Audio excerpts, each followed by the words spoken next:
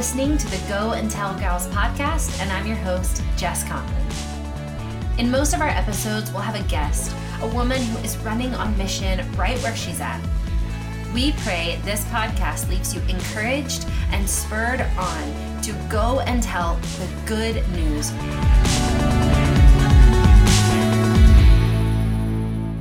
Friends, you've heard me talk about how much I love Westrock coffee, and I really mean it. I love it.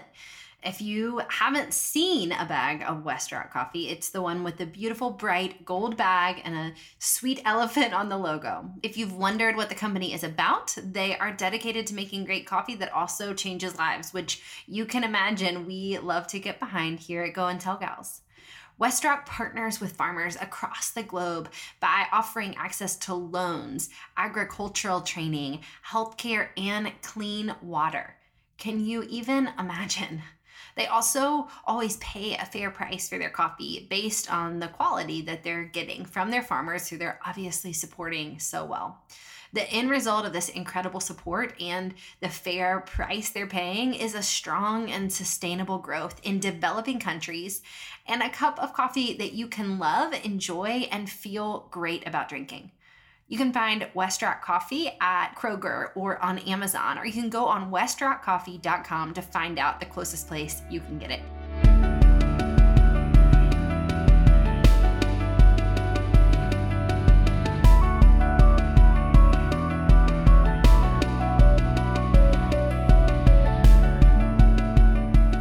I wonder what the trickiest part of your faith life is. I wonder which piece feels the stickiest and the hardest to manage. I know what mine has been in the past, and I'd love to speak into it in case it's a struggle for you as well. The other night, my husband and I were sharing a memory about a Bible study we went to when we were teenagers. We were discussing how our youth leaders of this particular Bible study did the thing that lots of youth leaders do, where they essentially tried to trick us to teach us something about the Bible. They sat us down, and the first question they asked us was, if you've prayed about something, should you pray about it again? If you've already prayed about something, should you pray about it again? Well, I was a new believer. I was maybe 6 months into walking with God. I was freshly 16. And I remember with so much pride in my heart, I said, no, if you've prayed about something, you should trust God that he will solve it, and you should not pray about it again. If we really have faith that we pray, we should just pray once and then never pray about something again. Everyone else in the room kind of answered something along the same lines. Right. If you've really prayed about something, no, you don't have to pray about it multiple times. And they, in their wisdom, took us to the passage of Jesus in the Garden of Gethsemane, praying multiple times that God would take this cup from him. If Jesus, in all his foreknowledge and wisdom and holiness, asked God for this thing multiple times, even knowing that it wouldn't come, maybe it is good and holy that we pray for things many times, even if we don't see them come to fruition. The point is we connect with God. But the idea that we got tricked about it still makes me laugh. And the thing is, I believe that the enemy of our souls has continued to trick us about prayer. And if I'm being honest, I think that what may be happening is that we have a generation of women who are tricked into believing that they pray in the wrong way or that they don't know how to pray. And that has kept them from stepping into the throne room of God with boldness and with clarity and with honesty. I wrote in one of my books that I didn't believe women when they said they prayed. And my editor made me soften it a little bit, but the truth stands firm that I think that a lot of what we call prayer is not actually communicating with God, but saying the words that we think we're supposed to say when we communicate with God. I've been thinking a lot about prayer lately. I've been reading a lot about prayer lately, and I've been struck with this one overwhelming thought. What is the difference between prayer and thinking, really? If God hears our thoughts, what's the difference? Is it not just our perspective? When I'm thinking, but I'm not talking to God, he's still hearing my thoughts. And so when I try to come to him intentionally and say something other than what I'm truly thinking, I'm actually pretending or reciting or putting on some kind of pretense when he already knows what's in my head and what's in my heart. I think this shift of perspective is really ground shaking for me. And I think the perspective regarding prayer is everything. Here's another one. If I'm not careful, I'll begin to think of prayer as this generous thing that I do for God, rather than a generous thing that I do for myself. I begin to think of it as a have to instead of a get to. I might even begin to believe this lie from the enemy that I pray to get closer to God, rather than the truth of Scripture that says I pray to acknowledge how close God already is. If Jesus came all the way to the cross for me to have intimacy with the Father, can I really do anything to get closer to him? Hasn't he done all the work? See, I think we're a generation tricked into thinking that prayer is a certain language or a certain set of words, or that it has to be done in a certain way, and that's keeping us from experiencing the thrill of it. That's keeping us from experiencing the joy of it, but I don't think we're the only ones. Do you know what I found out the other day about Scripture? Of all the things that the disciples saw Jesus do, they saw him raise people from the dead. They saw him heal people. They saw him do ministry. They saw him teach. They saw him do miracles. And of all the things recorded in Scripture that we see the disciples ask Jesus to explicitly teach them to do, there's only one thing. They asked Jesus to teach them how to pray. These humans who talked with God incarnate on earth were still tricked into believing they didn't know how to talk to God. But he was compassionate on them and he felt for them. And so he gave them some teaching, and we are going to read that out of Matthew 6. Here's what he says. When you pray, go into your room, close the door, and pray to your Father who's unseen. Then your Father, who sees what is done in secret, will reward you. And when you pray, don't keep on babbling like pagans, for they think they will be heard because of their many words. Don't be like them. Your Father knows what you need before you ask him. This, then, is how you should pray. Our Father, in heaven, hallowed be your name. Your kingdom come, your will be done on earth as it is in heaven. Give us today our daily bread, and forgive us our debts as we have also forgiven our debtors. And lead us not into temptation, but deliver us from the evil one. There's more to that chapter. I'd highly suggest checking it out and reading the words of Jesus. I just want to highlight a few things from this passage. Here's one. Matthew 6, verse 7 says, and when you pray, don't keep on babbling like pagans. The Greek translation of that word babbling essentially means to say the same thing over and over again, to recite some words that maybe don't mean a lot to you. And yet, here is what we have done with the passages that come after that. We've turned the Lord's Prayer into not always a meaningful thing that we recite. Maybe sometimes it is, and maybe for some of us it is, but I find sometimes it's just a catch-all that we murmur. Some of you may be in churches where you've never even heard that before because it's a more traditional thing to do. But I grew up in a church where I remember learning the Lord's Prayer long before I ever knew Jesus or loved Jesus. I could say the words even though I didn't mean them at all. My kids' basketball team, hilariously, says the Lord's Prayer at the end of every game. And my kids, who are the pastor's kids, don't know the Lord's Prayer because we haven't taught it to them. But they all just mumble it, Our Father in heaven, hallowed be your name, your kingdom come, your will be done, on earth as it is in heaven. I've done a lot of reading about prayer, and I love the idea of short repetition prayers when we can't find our words. This idea of breath prayers, small phrases we can say when our hearts don't really know what to say, when our mouths don't really have enough time to make words. But man, we should be cautious to not turn this teaching from Jesus into something we just mutter thoughtlessly. I don't think he was giving us a script. I don't think he was giving us a prescription. He was showing us some things about how he even related to his heavenly Father, how we could too. Here are a few things I grasp from the Lord's Prayer. Our Father in heaven. Just saying that reminds me that God is real.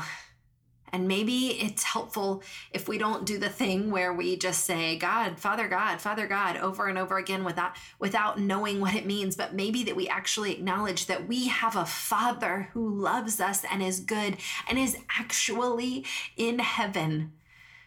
There is a big, good, holy God, and he's listening right now. Maybe Father God is just an acknowledgement like, I don't really know what this means that I'm talking to someone I can't see, but I want to believe with all that I have that you are listening. Hallowed be your name. You are good. I want to remember that when I come to God, that he is holy, that he knows more than I know, that his perspective is better, that his ways are better, and keep that in mind before I ask him for anything, because ultimately, if he doesn't give me what I want, I can trust his plan. Your kingdom come, your will be done on earth as it is in heaven. I recognize that this fallen place I live here on earth, on the dust and the ground, things do not always go the way you would have them go. Will you use my hands? Will you use my words? Will you use my hours and my days to make this space a little bit more like where you're at? To have heaven invade earth. I recognize that these are two separate spaces, and I want my world to look a little bit more like heaven. I want to see you clearer.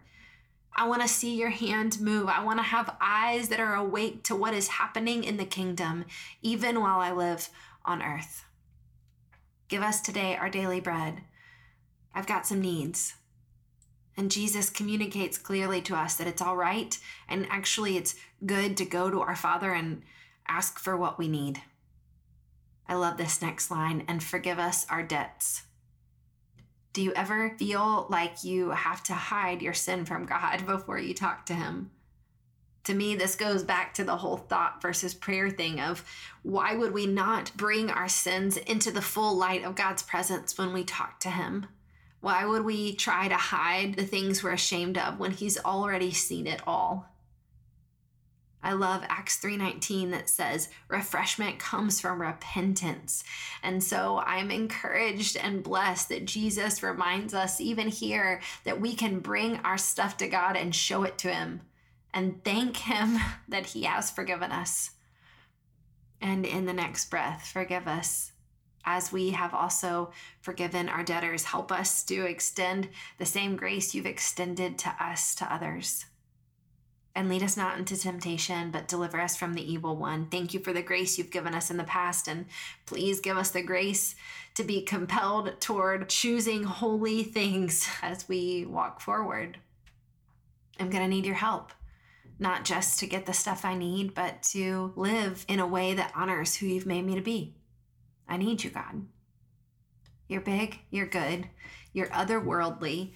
Help me make this world look like your world. Help me live like a daughter of your kingdom. Please help me get what I need. Forgive me for what I've done wrong. Help me forgive others. And help me to agree with who you've made me to be.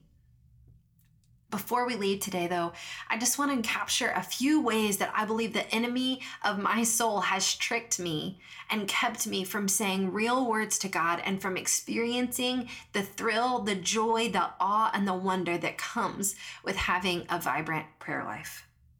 Number one, the enemy has tricked me into thinking, and maybe you too, that we must be polite.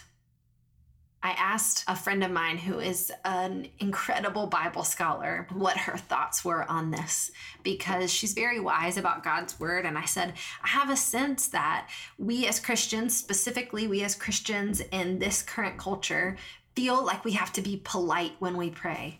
And I hear this from women. I hear women's voice actually change when they talk to God. It gets very sweet and it gets very official sounding. It sounds very polite. And so I asked my friend, who's the Bible scholar, do we have to be polite when we talk to God? And where does that interact with reverence? My friend Jolie said, Ecclesiastes 5:1 says, guard your steps when you go to the house of God. Go near to listen rather than to offer the sacrifice of fools who do not know that they do wrong. Do not be quick with your mouth. Do not be hasty in your heart to utter anything before God. God is in heaven and you are on earth, so let your words be few. She said, so I guess politeness before God would involve listening first, rather than just barging in and rattling off our issues, which, as it turns out, is also how we show politeness to other people. Listen first, engage heart and mind, and then speak. Man, that's a good word. This idea of listening first and treating God the way I would treat a friend, since that's what he's described us as, made me think about how it would be if we walked into a coffee shop to have a date with a friend and started almost reciting poems or words that we thought we should say. What if we used a different voice with our girlfriends, or we started always using the same words to describe how we were doing and what we wanted them to do? They might look at us like we were crazy. They might think, why aren't you just talking to me? Why aren't you just saying real words? Why aren't you telling me what you really think? This is not polite. This is not a conversation. This is not a relationship. This is you reciting something. That would not be polite. So if we're really worried about revering and honoring God, maybe one of the best ways we can do it is with honest and true words. I wonder what it would look like if we experienced the release to just think our truest thoughts toward God and listen in response for what he might say. I believe the enemy has tricked many of us into believing that we must say the right words. One time I was sick and I told a friend I had prayed to not be sick. And she said, how did you pray? And I kind of knew what she was getting at. And I do believe that it's important that we pray with boldness and with faith and in Jesus' name. But at the end of the day, if the effectiveness of our prayers is dependent on the exact arrangement of our words, that doesn't seem to give God a lot of credit, does it? When I talked to my friend, the Bible scholar, about this idea of saying the right words versus just saying real words, she said, to be honest, I think the most important thing is not that we say the right words when we pray, but just that we say them. And I have to agree too. I think the Bible, the Psalms, are full of people saying real and honest words to God, even Moses. So many people who just said honest, real things to God, and he responded in power and in strength and always in grace. Maybe the important thing is not that we say the right words, but just that we say real ones. Lastly, I believe the enemy of our souls has convinced us that we have to be upstanding and very, very righteous to approach God. That we can't have sinned the night before, that we can't be in a bad mood to pray. Some of us feel as if we're not fit to pray in front of other people because of our lives or how we've lived. And yet, what I believe the truth is that it's the righteousness of Christ that upholds all of us. If by grace through faith we believe in him and we are in relationship with the Father, if we're a part of the family of God, that is all dependent on the upstanding and righteousness of Jesus alone.